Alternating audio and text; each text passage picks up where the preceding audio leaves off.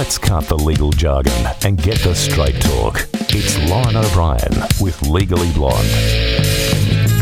Better get a lawyer, son. You're gonna need a good one to get you out of this one. And it's a little bit of a different Legally Blonde this week. Lauren O'Brien is in court. She's as busy as a one-legged man is the actual message I got yesterday, so God bless her.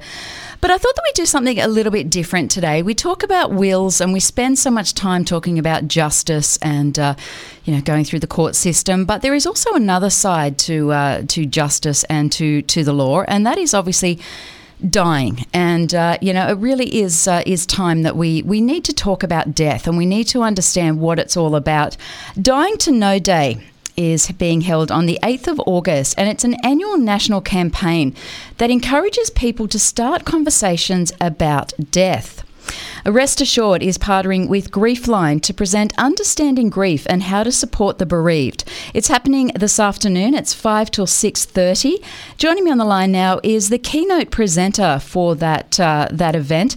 It is bereaved practitioner and Griefline Counselling Supervisor Marianne Bowdler. Good morning and welcome, Marianne. Oh, good morning. Thank you so much for having me. My pleasure. Now, why is it so hard for us to talk about death?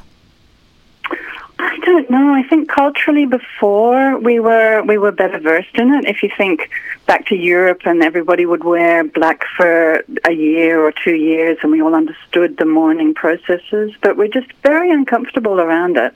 And that makes it so difficult when it happens to your family, and really everyone's knocked for six and don't know what to do. It really is the case, isn't it? And especially unexpected death is obviously always the hardest. But, we all have our wills. We go along to our lawyers or prepare our wills, and we do that all quietly and very secretly. We don't openly talk about it, do we? No, we don't. And do you know another thing is everyone understands that it's going to be a sort of a chaotic time, and you have to prepare the funeral and find the photos and find the music, and you've got all the neighbours bringing you casseroles and lasagnas and cakes and things. But actually, grief can really hit you about 6 months later, when all of that support has disappeared and you suddenly have this overwhelming sense of loss. And you can get a bit stuck at that point. And people, sometimes would say, oh, my days, it was 3 months ago, it was 6 months ago, you should be getting on with things now. But that's actually the point that we find that people are really withdrawing a little bit and not feeling like going out and socializing and just being overwhelmed with sadness. Why do we as a society have this continual, you need to get over it, you need to move on, you need to get over it? Why do we do that? I don't know. Recently there's been this trend in funerals that everybody should wear yellow, and we're going to sing Always Look on the Bright Side of Life and let's celebrate the life. But actually, as humans, as a society, as a culture, we need to have that communal period of sadness. We need to acknowledge our sadness and dip our toes into it. Grief can affect all of us very differently. What are some of the signs of grief? Oh, my goodness. Grief has an impact on our bodies, a physiological impact. You will have an aching heart. We do have broken hearts, broken-hearted syndrome. We can feel a tightening in the chest and a tightening in the throat. It can be very difficult to breathe. Sometimes people will present at hospital thinking they're having a heart attack, but actually it will just be the grieving process. And then emotionally, obviously, we have this overwhelm. We're crying a lot. We're pining, yearning. And it has a huge effect actually on our ability to focus and concentrate. Quite often we see men who are perhaps truck drivers or working with heavy equipment that have to be signed off work because it's just not safe for them. They get too distracted. It's a really complex thing, isn't it? What is the first step? So if we are experiencing grief, what is it is overwhelming and debilitating. What's the first step? What should we do? And what as friends should we be looking out for? I think the first thing is to understand how much is normal. Okay, it is normal that you won't be sleeping. And your sleep might not come back to normal again for 12 months or 18 months. So it's a good idea to think, what will I do if I really can't sleep or I wake up a lot in the night? How can I distract myself? That might be a white noise machine or listening to some boring podcast that you hope will get you back to sleep. But just acknowledging that your sleep's going to be disrupted, your appetite will be disrupted. So in the early days, if you can try, you might not really fancy food at all, but if you can try and have one nourishing meal a day, try and have some soup. So family and friends can be bringing around the soup or the casserole, but also just being there, not trying to poke someone with a stick and jolly them along, but just say, what kind of day are you having today? It's good because we have good days and bad days. It's a bit like a pendulum swing. We have days when we've got more energy, days when we just want to have a doona day. So just meeting people where they are, listening, making them a cup of tea goes a long way. Yeah. Now, Griefline's recently launched Integrating Grief program. It's a free counselling and support service. Tell me a little bit about that. Oh, this is so exciting. So first of all, I'd like to say that grief, we don't look at that as a mental illness, okay? Good. Not a disorder, not a mental illness, absolutely normal. And most people find with their support from their family and friends that they can go through grieving and they won't need counselling at all. But some people maybe don't have the support network around them. They might be feeling a bit isolated, or they might, like if you're a mum and perhaps you lost your spouse, you just don't want to be grieving in front of the kids so much, so it's helpful to go and talk to somebody else who's a little bit removed.